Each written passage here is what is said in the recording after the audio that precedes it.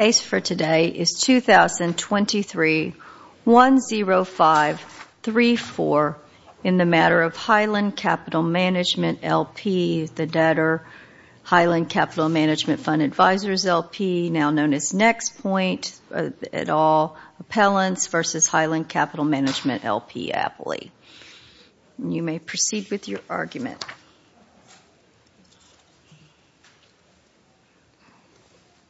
May it please the Court. Good morning, Your Honors. The appellants argue as the sole issue on appeal that the gatekeeper injunction in the confirmation order must be set aside and limited to the same extent that this Court in Highland 1 limited the same plan's exculpation provisions. We are fortunate to have Judge Duncan on this panel since he offered both. Well, this isn't like in that Woody Allen movie when they're discussing a film critic and the film critic happens to be in the theater.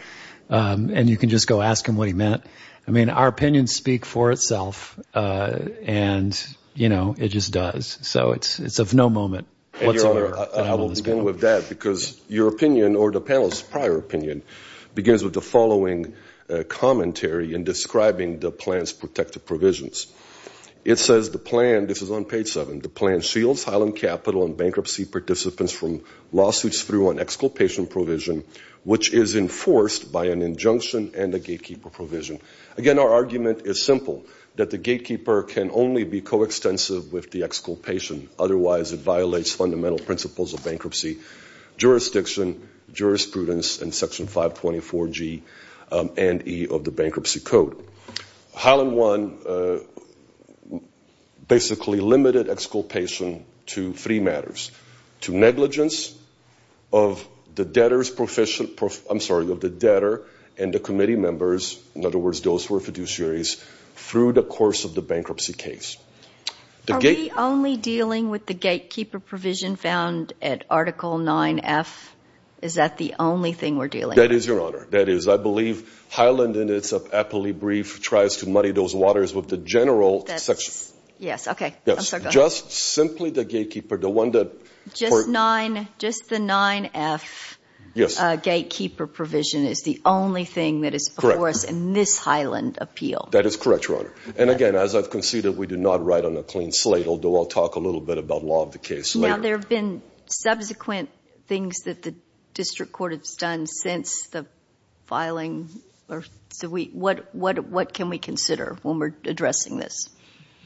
Your Honor, the only issue here is the confirmation order. There is a lot of ancillary litigation on promissory notes, breaches of fiduciary duty, plain old non-bankruptcy litigation. Right. Those matters are percolating through the federal system.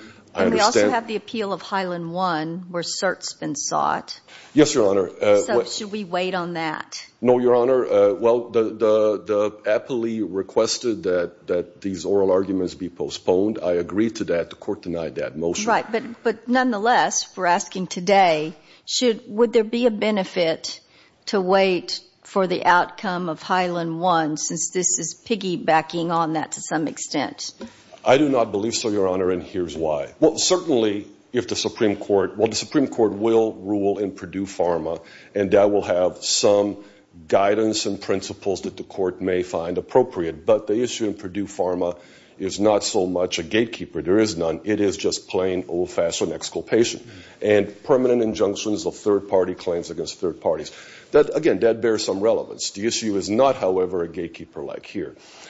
We don't know if the Supreme Court will grant cert in this case. It may not, or it may grant it momentarily just to do what it does. But the issue of a gatekeeper, including one that is allegedly predicated on the anti-filing injunction jurisdiction of a federal court, is not, I do not believe, Your Honor, before the Supreme Court. But to reiterate, the problem with the injunction here is that it protects far more people than just the fiduciaries. For example, it protects lawyers, professional employees, general partners, successors, and assigns. It protects them against more than just simple negligence. It applies to things like gross negligence, bad faith, intentional acts. And the really important one here, Your Honor, the one that really bothers me as a bankruptcy professional, is that it applies prospectively. We all know that when a debtor seeks bankruptcy protection, it is protected temporarily. But upon its exit, upon the confirmation of its plan, As this court in Craig's Torres has confirmed, bankruptcy jurisdiction is exceptionally narrow, not that it's not already limited, because the debtor goes out into the world now and is subject to the same laws as everyone else. So here, this gatekeeper injunction, and it cannot be denied, it applies post-confirmation to the implementation of the plan, the wind down of the business. Let's remember what Highland does. It manages billions of dollars of assets, several $billion of assets of my clients, who also manage $11 billion of their own assets. So what Highland has engineered for itself is post-confirmation, when it is no longer under bankruptcy protection, basically an injunction that severely curtails, and we'll talk about that as far as the actual real-world example, that severely curtails the rights of my clients and investors to seek redress under SEC principles for all hosts of purely non-bankruptcy claims arising after confirmation. This might be that you may have just answered the question that I have about this case, but I do have a question.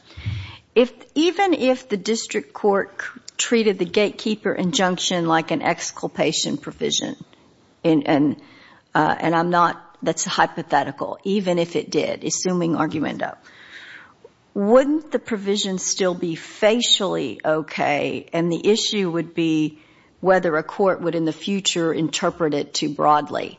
And so we should wait until a court interprets it to, or it's used. Is it because it would chill so much conduct in the meantime? Your Honor, all of the above. Help with this. Let me begin with the fundamental point, which is not the wisdom or facial plausibility of this injunction. It is with subject matter jurisdiction. That is the key here. We are dealing with an Article I court with limited jurisdiction, intersecting with due process rights, i.e. to seek redress from any court in this nation. We're also dealing with a continuing encroachment on the powers of the Article III court. So now we have an Article I court sitting without a jury telling my clients and other people, "Thou shalt not proceed to seek legal redress until you come to me and only me first and prove a colorable claim, and then I have the discretion to allow you to prosecute it." And so you can't go to the SEC, like you said, that you were using as an example earlier. Cannot. Okay. Now, I've also, in my reply brief, Your Honor, given the court the real-world example. This is no longer a hypothetical. Not my clients, but another entity sought relief from the gatekeeper. Your Honors, I discussed it at length, but I'll be brief. What happened was, we can all agree, suspicious. 3 committee members, after confirmation, before it was effective, sold multiple hundreds of millions of dollars of their claims in direct violation of a Department of Justice directive that committee members cannot trade claims. Another entity sought relief from the gatekeeper to basically prosecute claims, alleging, and I'm not here arguing one way or the other, I have no knowledge of this, alleging that there was insider trading. The bankruptcy court held an evidentiary hearing with no discovery. 2 depositions were granted, and it entered a 104-page opinion with hundreds of footnotes, weighing witness credibility, making findings of fact, making conclusions of law. That cannot, Your Honor, that cannot stand, because the bankruptcy court had no jurisdiction to do so. Was that appealed to the district court? Your Honor, I honestly do not know, and I apologize for not having prepared for that. The point is that if to answer, Your Honor, to answer Judge Elrod your question, if facially this looks like, well, it passes muster, then let's look at it in real life. The appellee will tell you that the colorable standard is very easy. Basically prove some good faith and prove something. That's not how it worked. 104-page opinion with hundreds of footnotes, Your Honor. But I want to go back to the jurisdiction. The bankruptcy court has stated in its opinion what it believes its jurisdiction and authority to enter this is. The bankruptcy court did not predicate its jurisdiction on an anti-filing injunction. We have different words for what that injunction is. It's basically to prevent a seriously vexatious and serial litigant from proceeding without some judicial oversight. I call it an anti-filing injunction. Bankruptcy court did not predicate its jurisdiction or authority on such powers, nor could it have, because it made no findings needed by this court's opinion and Carroll and others extreme vexatious findings that would justify such continued monitoring. Correct. So that you Correct. have to go there because they've already been identified. So there's no basis for the authority of the bankruptcy court to have done this continued monitoring. That is correct. The bankruptcy court cites Section 1123 of the Bankruptcy Code, which talks about what may be included in a plan. That's purely debtor-creditor relationship. The bankruptcy court cites Section 1141 of the Bankruptcy Code, which gives the bankruptcy court the power to implement the plan by requiring people to deliver promissory notes, execute documents, etc. And then critically, the bankruptcy court cites Section 105A of the Bankruptcy Code. But what do we do with the language in Highland 1? Courts have long recognized bankruptcy courts can perform a gatekeeping function. We need not evaluate whether the bankruptcy court would have jurisdiction under every conceivable claim under the widest interpretation of the gatekeeper function. We leave that to the bankruptcy court in the first entrance, so that the bankruptcy court has the jurisdiction to decide if it has jurisdiction. And the bankruptcy court, in the matter that I discussed in my reply, decided that it had jurisdiction over a non-debtor claim against a non-debtor under SEC and other rules. In other words, my whole argument, Your Honor, is predicated that, yes, the bankruptcy court has a gatekeeper authority within the scope of the exculpation. So just like the Highland 1 wrote, the exculpation and the gatekeeper work in tandem. Exculpation is just quasi-judicial immunity. It doesn't mean you can't sue someone.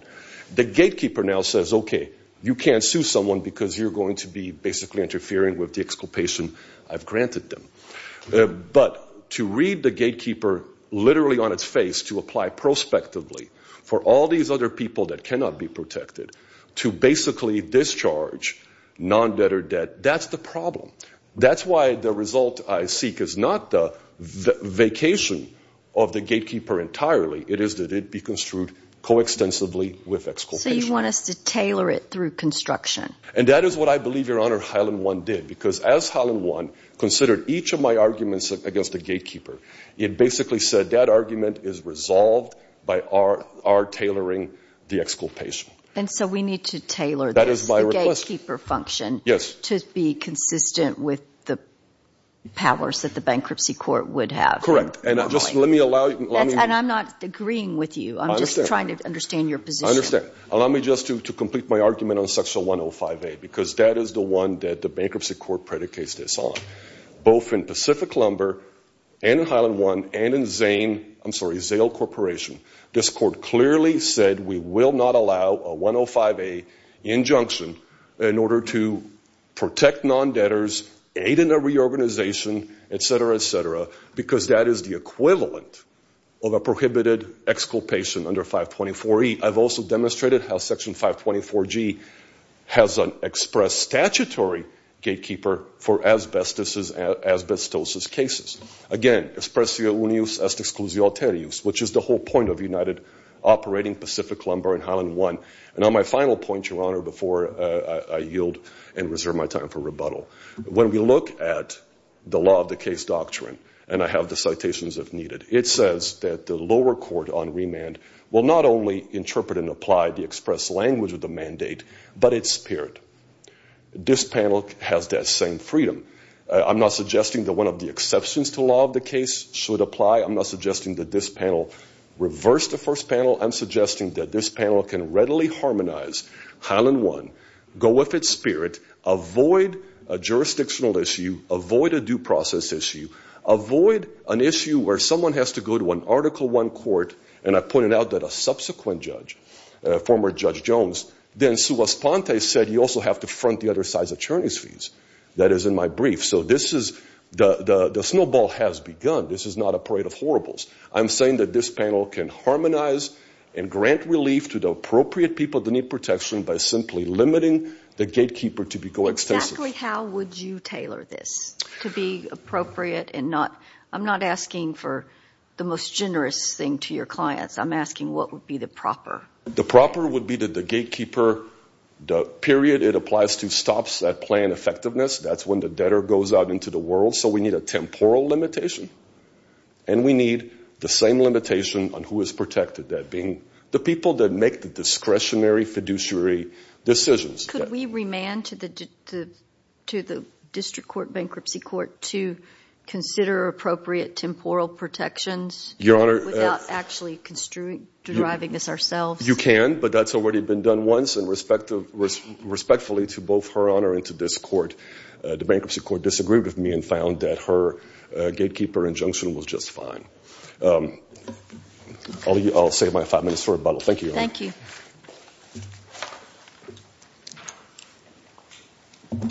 Good morning, Your Honors. Opposing counsel has talked a lot about jurisdiction and authority.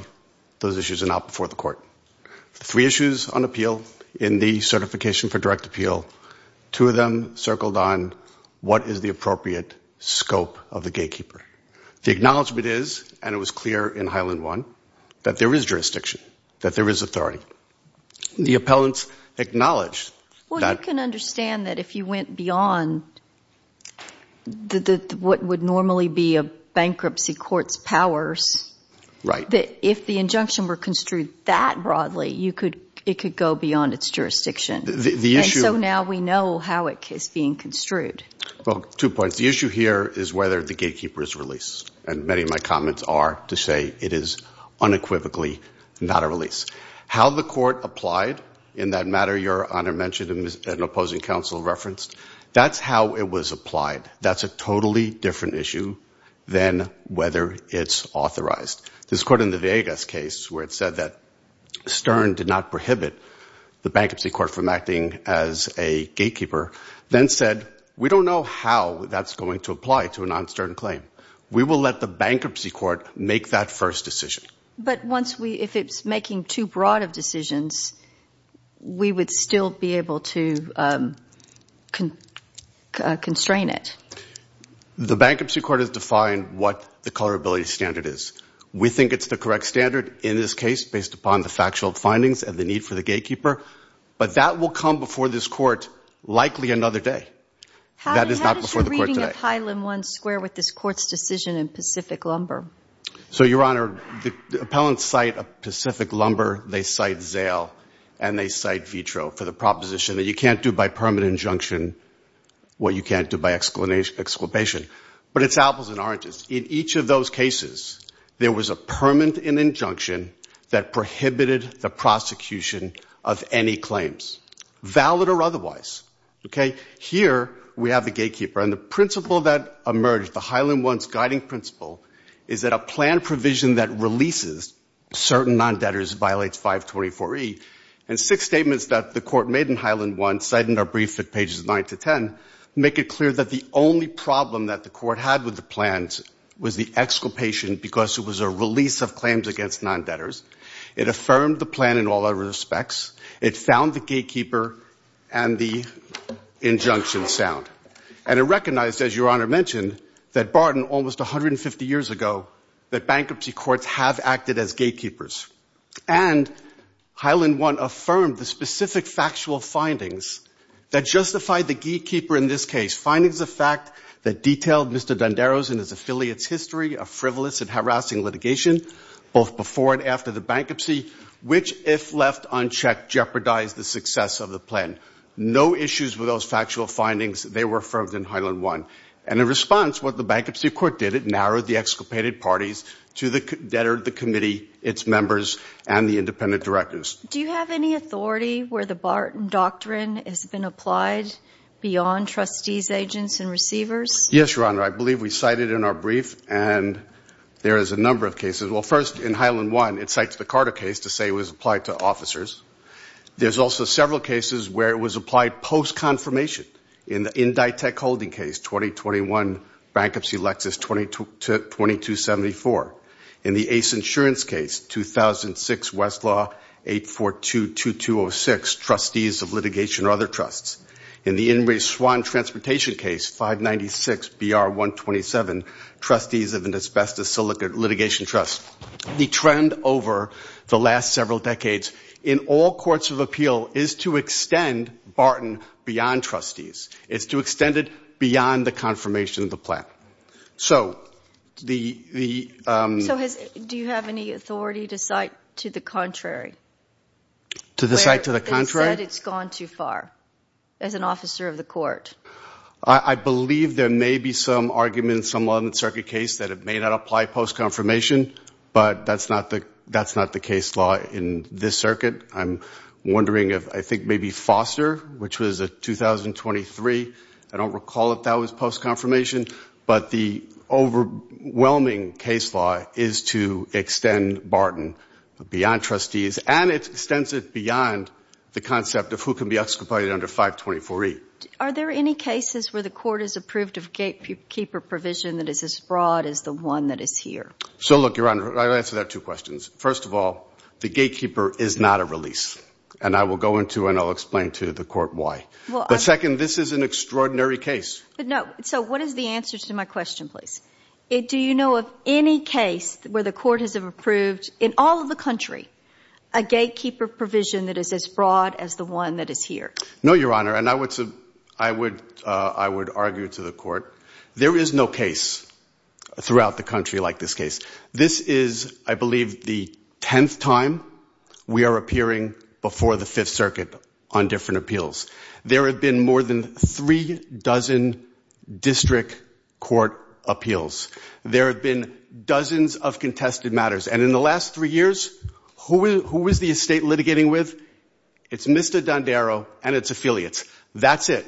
Not the creditors who hold $300 million of claims, not the investors who basically have claims that opposing counsel says are being overrun. Nobody but Mr. Dondero. And again, I'll point the court to the findings of fact the bankruptcy court made. This was an extraordinary case. This case entered bankruptcy because of the history and culture of litigation. This case throughout the bankruptcy was all about Mr. Dondero. After he didn't get what he wanted, after he threatened that he would burn the place down, he embarked on a series of litigation that has continued to this day and has frustrated the plan. If he's really doing that, then why is there not a vexatious litigation order in this case? Your Honor, there is several different ways to accomplish the same goal. But that would be the most straightforward way to have the most, so you wouldn't have to have the broad injunction in the history of bankruptcy if it was dealt with. If he's being obstreperous and difficult and vexatious, and I'm not opining on that, you're telling me that that's what's happening. Then why don't they handle that the way that's normally handled? Well, I'll first go back to the point in terms of the broad gatekeeper. It wasn't in this context, but this circuit has approved bankruptcy courts acting as gatekeepers for purposes of determining what claims, consistent with throughout the United States. But we have a specific way to deal with repeated difficult litigants. Why should we have an overbroad gatekeeper rule instead of just directly dealing with the difficult litigant and having the normal process that you would have to do that? Your Honor, vexatious litigant is one way. The Barton Doctrine is another way. And a gatekeeper. There is, if the court is entertaining arguments on jurisdiction, there is jurisdiction, the gatekeeper. The court has jurisdiction under 1334, as Craig Storrs interprets post-confirmation jurisdiction. And again, I think the court may be under a misimpression of what really the gatekeeper does. The gatekeeper is not a release.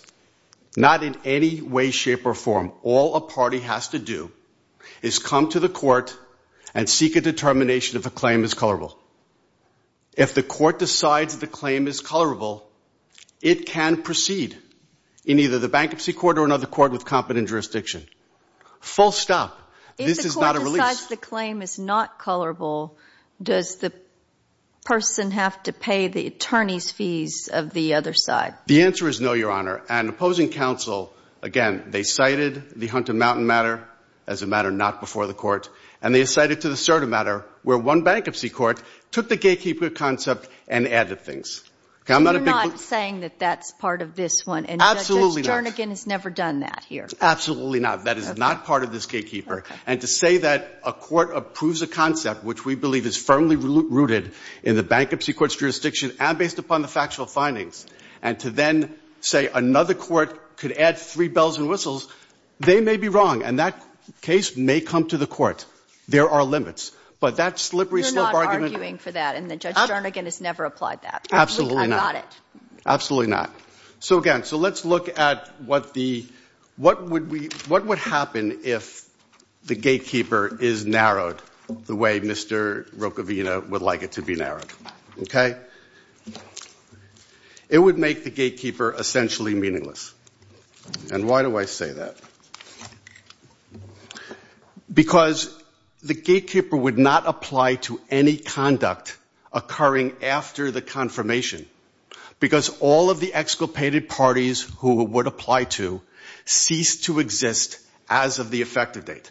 And that was the principal reason that Judge Jernigan approved the gatekeeper, to deal with post-confirmation litigation that would undermine and threaten the case. The debtor doesn't need the gatekeeper. The debtor has the bankruptcy discharge. The debtor has claim bar dates. The independent directors don't need the gatekeeper because, as Highland 1 mentioned, the bankruptcy court's January 9th, 2020 order appointing the independent directors gave them their own gatekeeper, and that is not subject to appeal, that order. So accordingly, if the appellants are right, and if this court narrows the gatekeeper to only include the exculpated parties, who does it cover? It covers the committee and its members for claims excess of negligence, post-petition, pre-effective date. The court approved the gatekeeper because it was an important tool to protect the parties implementing the plan from the frivolous and harassing litigation that the court found had plagued the case before confirmation. And this court would take away that extremely important tool if it only ruled that it would apply to exculpated parties, none of which who existed after the effective date. So it would totally eviscerate and take it out. And again, who needs this gatekeeper?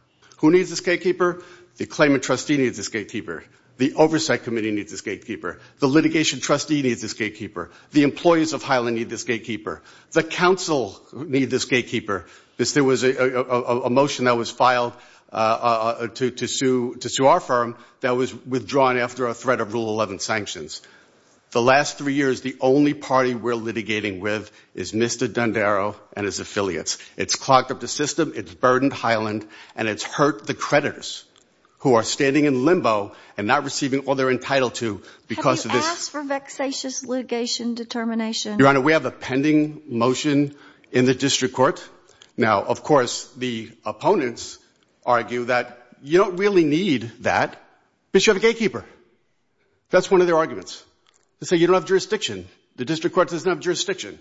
And we're not vexatious. But that is a matter that is currently pending. But in Highland 1, the court specifically said, nothing we're saying here impacts your ability to go get a vexatious litigant finding. There's additional things you can get in a vexatious litigant finding. You can get an order that says if they file something in another jurisdiction, they have to say they're a vexatious litigant. You can get criminal sanctions. We didn't go that far. Again, because that maybe, and we haven't decided the case, but there is an argument to be made that what's being done is using this unique tool that's never been used like this, that's not crafted for this purpose, instead of the tool that is specifically designed for this alleged situation. Well, first, Your Honor, I would say this issue, and to Judge Duncan's comment at the beginning, this issue was decided in Highland 1. We think the issue was decided. Any fair reading of the opinion is that the gatekeeper is approved, and the only problem the court had with the plan was it was a release. So unless this court finds that it's a release, I don't see how this court could find that Highland 1 did not authorize it. I don't think the court can go into the jurisdiction and the authority. Maybe those were issues back when. I think the water's under the bridge. They have to preserve those arguments in the notice of appeal. They didn't. Second, a gatekeeper. Again, the gatekeeper concept is something that has existed since Barton. Bankruptcy courts have acted as gatekeepers. The gatekeeper, the nature and the scope of the gatekeeper is determined by what the underlying facts are. And here what the underlying facts are, unlike any other case, given the contentious litigation. Also, Your Honor, if we look back at when we were here at confirmation, there's been a ton of litigation that's occurred since. Based upon what the litigation was out there, we felt, and the bankruptcy court felt, and I submit Highland 1, the prior panel felt, that the gatekeeper was appropriate. It was appropriate and was authorized. But again, as I mentioned, there was an invitation that if things continue, you can go and seek a vexatious litigant finding, and that's what we've done.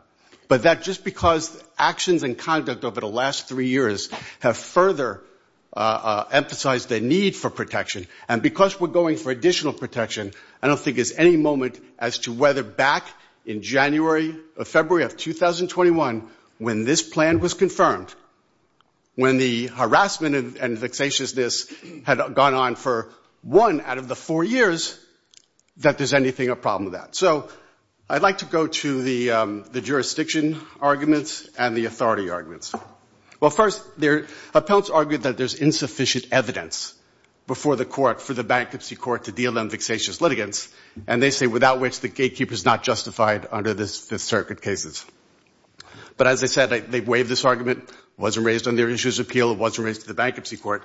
But neither the bankruptcy court or Highland 1 based their approval of the gatekeeper on a vexatious finding. And how do we know this? As I mentioned, because in the footnote, Highland 1 referred us to being able to file a vexatious litigant motion. This court knew the difference. The gatekeeper approved and a vexatious litigant.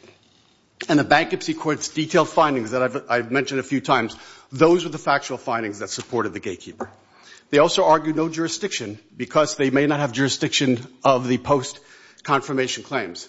And as you identified, that was left reserved in Highland 1. Just because a bankruptcy court may not have jurisdiction on the underlying claim doesn't mean they don't have jurisdiction of the to act as a colorability. They're two separate issues. The claim passes through the gate, then you have a jurisdictional issue. The ability to act as a gatekeeper is not a jurisdictional issue. I guess this might be a good point to ask this question. Counsel, Mr. Rukavina brought up the Hunter Mountain Investment Trust matter, in which I gather the bankruptcy court applied the gatekeeper provision there. Yes, yes. And what happened? Let's say hypothetically that was a misapplication or it went beyond the court's jurisdiction or something. It was just wrong. What's the recourse? That matter is appealed. That matter is currently on appeal to the district court, and I have no doubt that if it is affirmed, it will be on appeal to this court. It goes to the Southern District, right? Not because it was in... No, it goes to the Northern District. Does it go back to Judge Brown? No, it was Judge Jernigan was a bankruptcy court. She made the decision on the colorability in the Hunter Mountain matter, and that was appealed to the Northern District. Okay, so that was appealed in the Northern District. Right. So all the it appeals. Get taken up in the... Okay, that's what it's not being intermingled even if Judge Jones was ruling. No, this is totally separate from Judge Jones' opinion, Serta. That, I would submit, Your Honor, put that on your mind. That's of no relevance. That has nothing to do with this whatsoever. Nothing to do at all. Okay? That is on appeal. And Judge Duncan, what would happen if it came up at the court and the court said that was a bridge too far, which I don't think so, because that's standard. Hey, it just said, hey, you got to prove your claim is not without merit and is not being pursued to harass. And why do we need that? Why did we need that type of colorability determination here? Because a 12b6 standard doesn't make sense. A 12b6 standard would eviscerate the gatekeeper. So that's what the court ruled. That's what's appropriate. That's what's on appeal. If this court then says, no, that's a bridge too far, then it goes back. But the bottom line is it's not a release under any stretch of the imagination. Your Honor, I'd briefly like to go to who are the appellants in this case? So I think context matters. There are two advisory firms owned and controlled by Jim Dondero. They're not parties to any contracts with Highland. They have no commercial relationships with Highland. They have no interest, vested, contingent, or otherwise in the claim and trust. And although they asserted an administrative claim against the estate, that was denied. It's on appeal to the district court. And even if the appeal succeeds... Are you trying to say they don't have standing? Well, we didn't make the argument they don't have standing. We didn't make that argument we don't have standing. But the context, and I'm making it for, why are we here? Why are we here? Because Jim Dondero and his affiliates, this time acting through these appellants, are doing everything they can to preserve the right to be able to sue everyone in charge of implementing and consummating the plan. And to go to their jurisdiction, Craig Storrs says that the bankruptcy court has post-confirmation jurisdiction for any matters relating to implementation and consummation of the plan. a gatekeeper to prevent this frivolous litigation based upon those findings, how could it not be implementation and conservation of the plan? And there was statutory authority. There were several provisions. It's 1123A5, 1123B6, 1142, various provisions of the bankruptcy code. The bankruptcy court found in the confirmation order gives authority to the court. So in conclusion, Your Honor, the principle that came out of Highland 1 is we have to make sure there's no releases. Full stop. The gatekeeper is not a release. It does not release any party from any claim. It's different from the injunction. It's different from the exculpation. And that's why this court should not have any concern that they're doing anything really broad, really wide, that's anything unlike anything done before, because anyone will have their day in court. This is not a release. Thank you. Thank you, Your Honor. Your argument.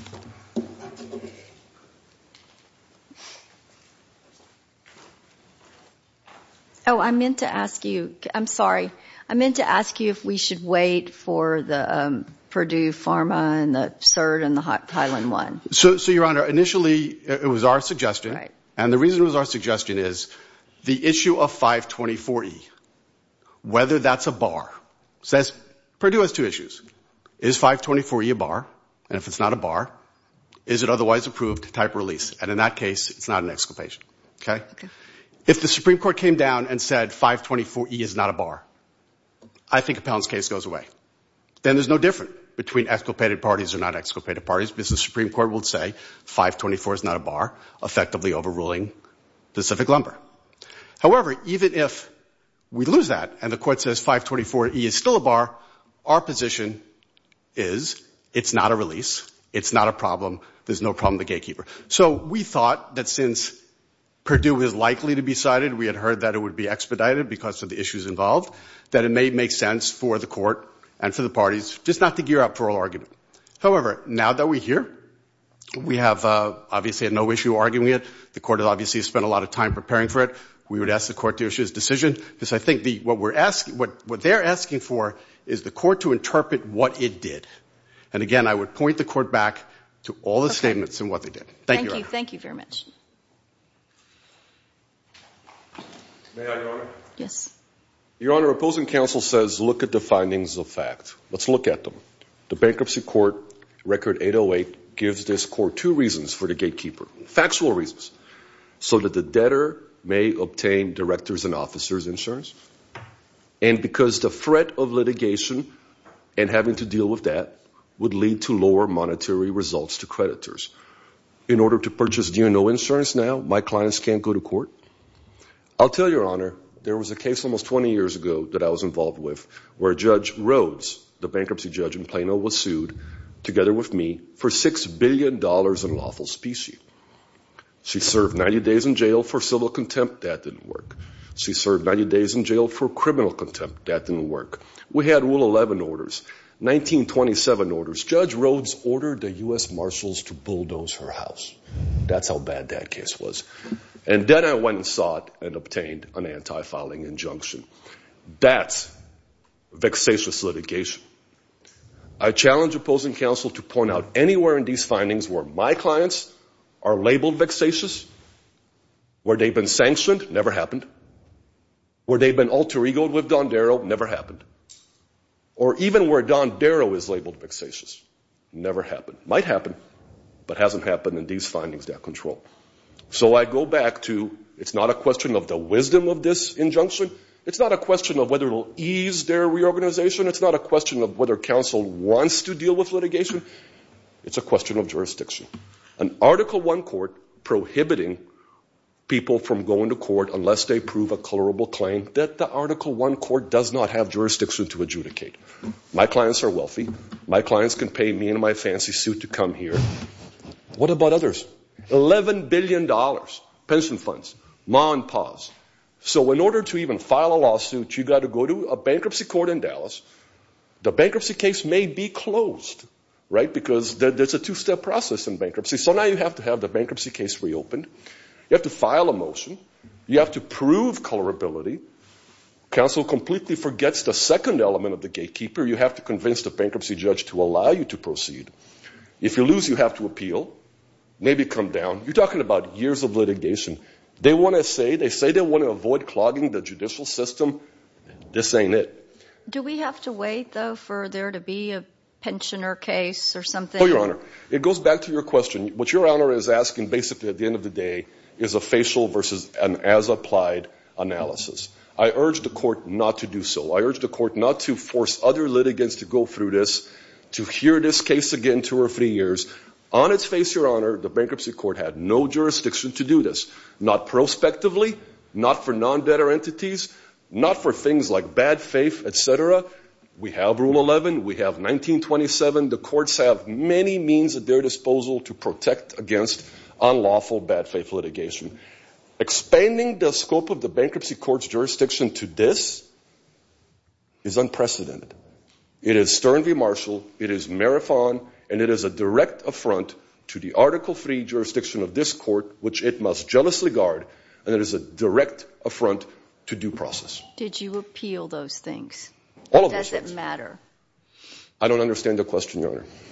Did I appeal? Did you appeal that straight up? Is this a Stern v. Marshall case? I have always, it is not a Stern v. Marshall. I have always argued jurisdiction. Stern v. Marshall merely confirms the limited Article I jurisdiction of a bankruptcy court to matters affecting the bankruptcy estate.